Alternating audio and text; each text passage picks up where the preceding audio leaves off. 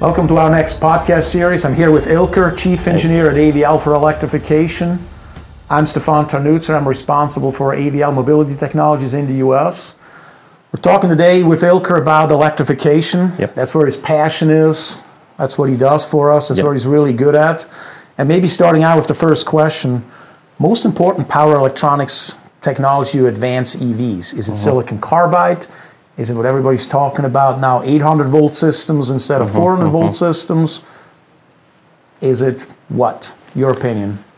Thanks for having me today. So basically all of the things you said. So it's right that you're hearing more and more about these, like 800 volt, silicon carbide. Yeah, this is all becoming part of the products or vehicles that our customers work on. And why? Because I think it dates back to like in the 5-10 years.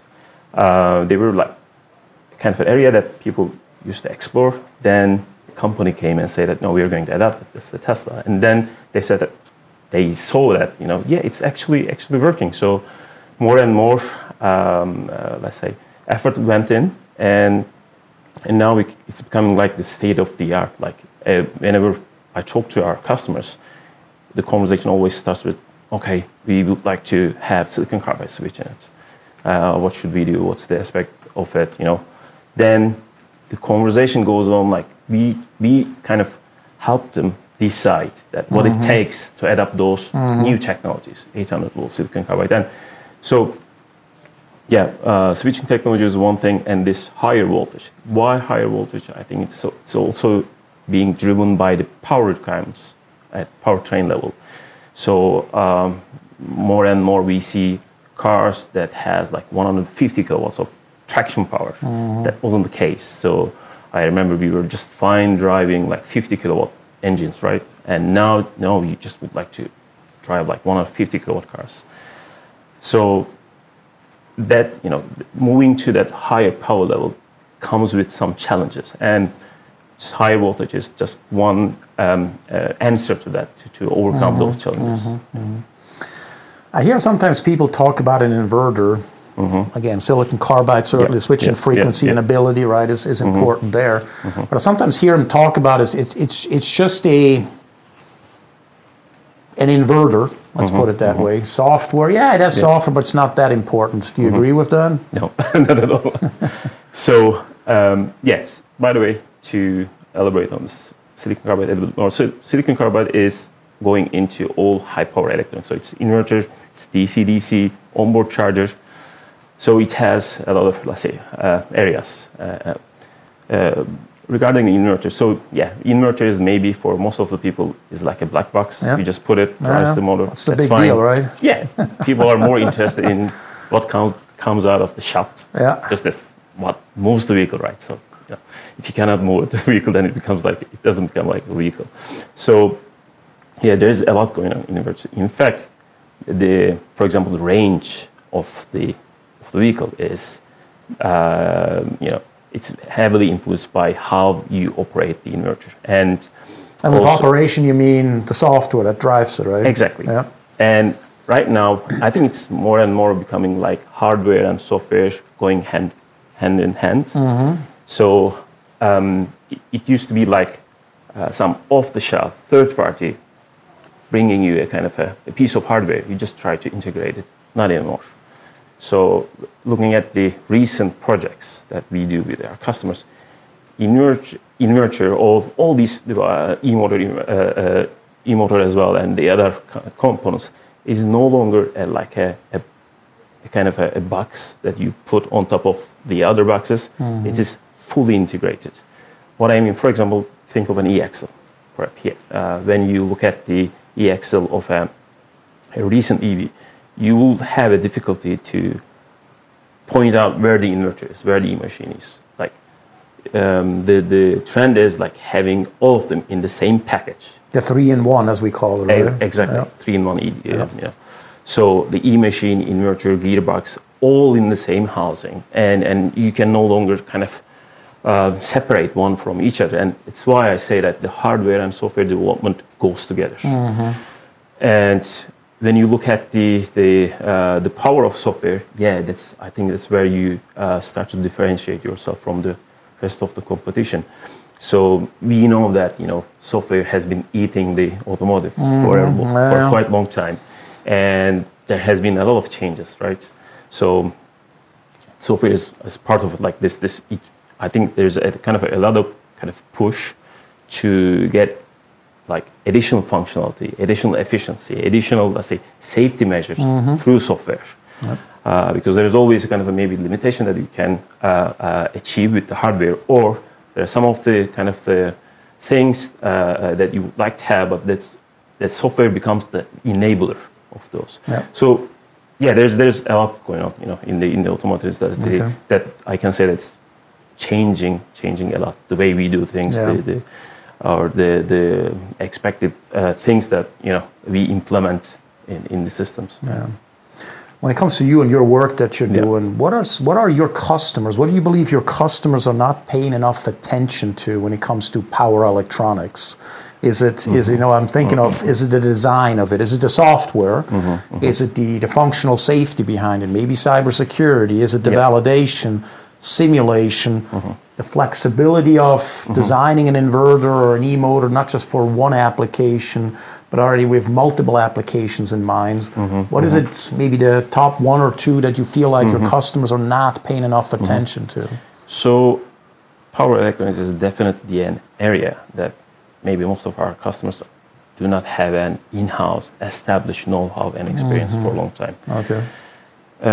That's okay. That's understandable because power electronics became like a more dominant factor with the EVs. So since our customers are quite familiar with the conventional vehicle development, and they're trying to kind of phase into this new era, like having let's say a product portfolio with more EVs in it.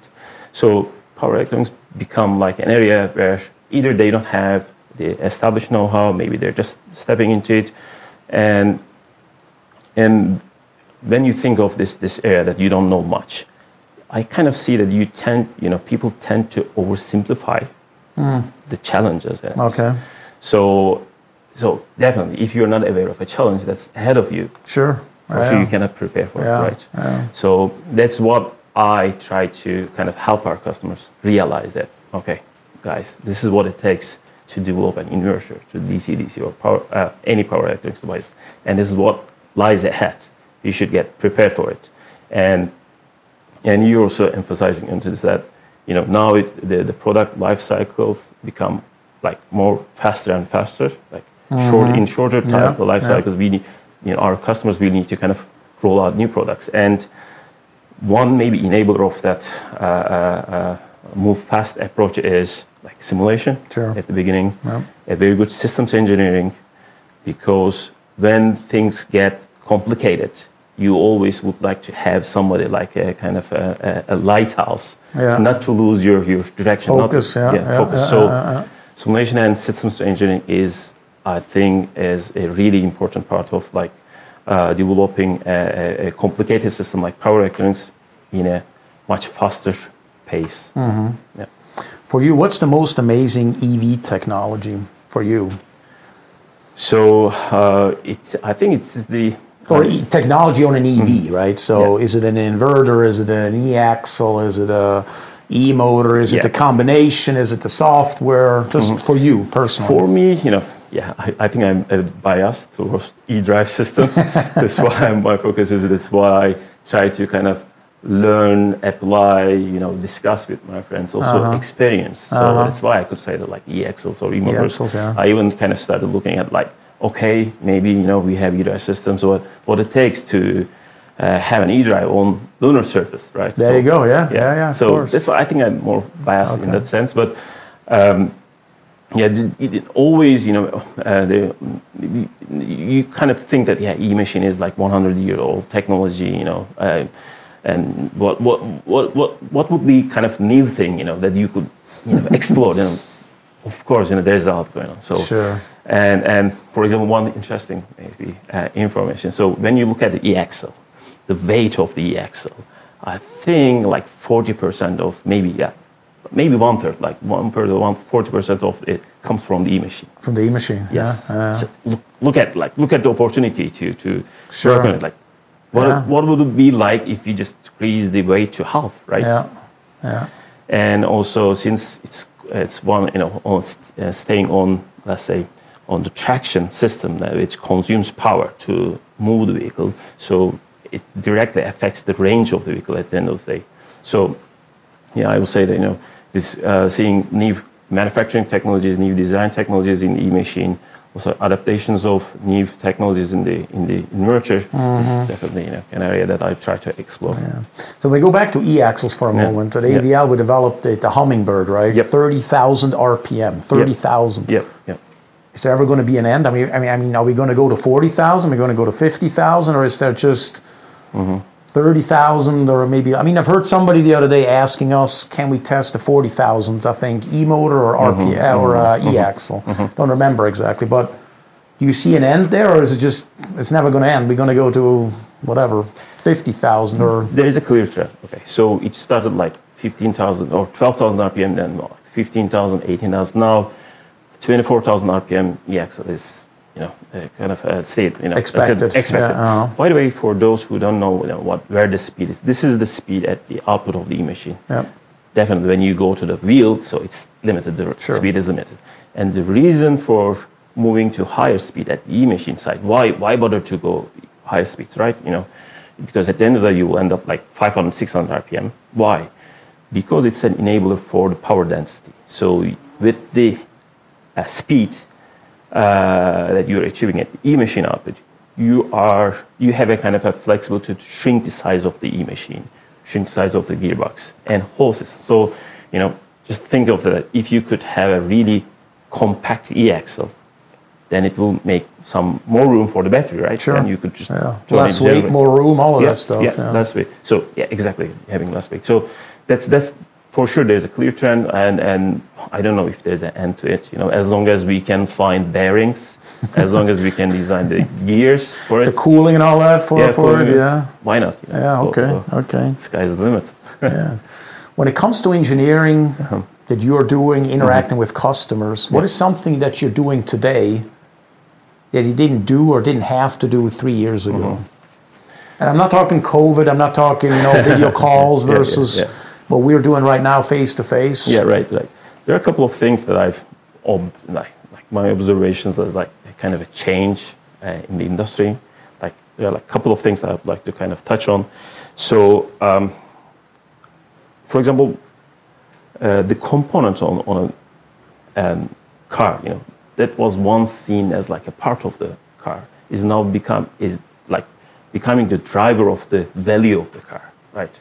So that definitely kind of changes the way you work because it puts a focus on a different area than it was before. And you're talking IC versus the electrified propulsion system today, and all the kind of subsystems. Okay.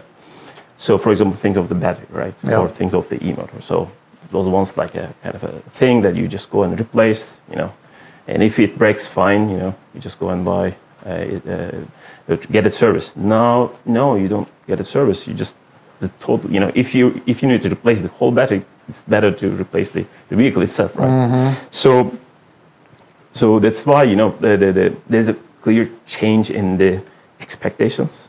So that's, I think, driving the expected functionality from the car. So that was just think of the cars that you own maybe like 10 years, 15 years ago. Like there was a kind of an expectation of functionality. You just drive it, maybe you had an expectation for top speed, but nothing more, But now the expected functionality goes beyond like, driving the car. Now you would expect the car to maybe brake before you realize you need to brake. Yeah. Exactly. It maybe just helps you to stay in the track, right? Or think of the case that now maybe instead of going to the service, you would expect the car, to warn you that before things get really worse, just tell me that it's going to get worse, so that maybe I pay less for service. That also puts a different focus on where we work, where we spend time, and as I said, for example, this failing was an option before. Like, fail, fine, but not anymore. I guess when you think of the failing, it is now one of the things that you would like to avoid at whatever it takes. Some of the failures you would like to avoid at the cost whatever it takes. So that's why we have concepts like functional safety, or there are efforts that we put in, like or safety of the intended functionality, right? There's now more focus on the validation, or the way we validate the things. So that's why maybe that's a kind of another change. And also, when you look at the development process, so once we had quality gateways during the development process, now we have additional function-based gateways. Like we say, because the vehicle became so much function-driven that we had to kind of think of these gateways. Guys, we need to make sure that we are on the right track. We are developing with the expected pace and with the expected function. So to be able to kind of move along with that target, so we now have this function-made gateways. I think all of these kind of shifts in the industry, the way you work or the targets that you work for, has implications in any area. Right now. Yeah. So for batteries, one of the big concerns is thermal propagation. Right. What is one of the biggest concerns outside of the battery with an e-motor, an e-axle, a DC-DC, a onboard charger, or an inverter? Right. Is it the same? I think cooling certainly is important for all of them. But is that the main concern, like we have with batteries, about a thermal runaway, for example? There are a couple of things. So, for example, so well-known unintended acceleration case is mainly driven by the inverter and e-machine. So, true. That's one of the things that we would like to make sure that we do not, generate torque at the e-machine without the consent of the driver. Yeah. So it should be the output of the system should be along with the expectation of the driver. It doesn't have to be like out of control. Even like slightly higher acceleration than that will be a problem. That's one thing. So the other thing is that, as I said, failing is not an option anymore. So we would like to keep all these components intact, functional through its lifetime. So that's why now in the inverter there are like circuits and software that tries to avoid short-circuiting the switches. Yeah. So basically, if you don't put some attention at that, if you don't put it in the design, it's so easy to short circuit the battery terminals, because basically it's just a matter of like two digital signals going at the same time. Just you say turn on, and the inverter switches will just turn on, and here you are. Like in a fraction of a second, you will have a maybe thermal event happening inside the inverter. Maybe it will have some propagation, going to the battery side. So maybe those are the two things that comes to my mind. Okay. Yeah. And maybe last question for you: how important do you consider systems engineering? And now I always consider myself more of a systems guy than a component guy. When I talk to other people, the component is important. That's why we have a specification. And ultimately, then these components come together. And there needs to be some integration, but it should or it will work. I've seen lately much more of a demand for systems engineering, but I want to know how you see that. I think I do more systems engineering than any other, areas. Okay. Like I do systems engineering maybe 50% of my time, maybe more. Yeah, so it's very important. Then. Yeah, I think we touched on that at the beginning of the conversation. Like systems engineering is enabler of like fast product development, higher maybe confidence in the design, maybe better or more efficient validation, because systems engineering has a kind of a role that ensures the integrity of the system. Like it could be functional integrity, it could be physical integrity, all the other things, like thermal integrity, everything. It all starts with really laying down the foundations during this or with the systems engineering, so that all these teams work on their own, and then they bring their work product together. It has a kind of a consistent, functional, and integrated system. Yeah. So yeah, that's why systems engineering is, I think, becoming more and more important. You think it is more important for EVs at this stage of the technology, let's call it evolution, than it is or was, let's say, 20 years ago for traditional powertrain? I would say so. So my previous experience was with a company in the defense industry. That was a very important topic at that time. But now I think it's becoming more and ever. One maybe reason is that since EV is like an area that we all explore, right? So there are a lot of unknowns and maybe challenges ahead. Maybe we don't know how to tackle them. That's where systems engineering is like, I guess, you know. Even if there's another solution, at least we should be aware of it. Then maybe we go and look for maybe kind of a solution, maybe look partnerships. So whatever it takes, we have to. I think systems engineering plays that critical role, that standing in the middle and saying that, guys, you know, maybe this is a kind of a requirement that comes from other side of this, like another system, but it will have implications on it. Be aware, right?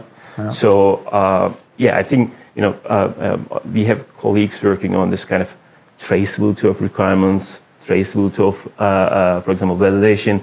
These all become like a role of systems engineering, and you know, that's why I'm more and more spending time in this area. Okay. Thank you for your attention. Hopefully it was, again, very beneficial, very insightful, and certainly Ilker, an expert in his field, hopefully provided a good directions here. Thank you very much. Thank you.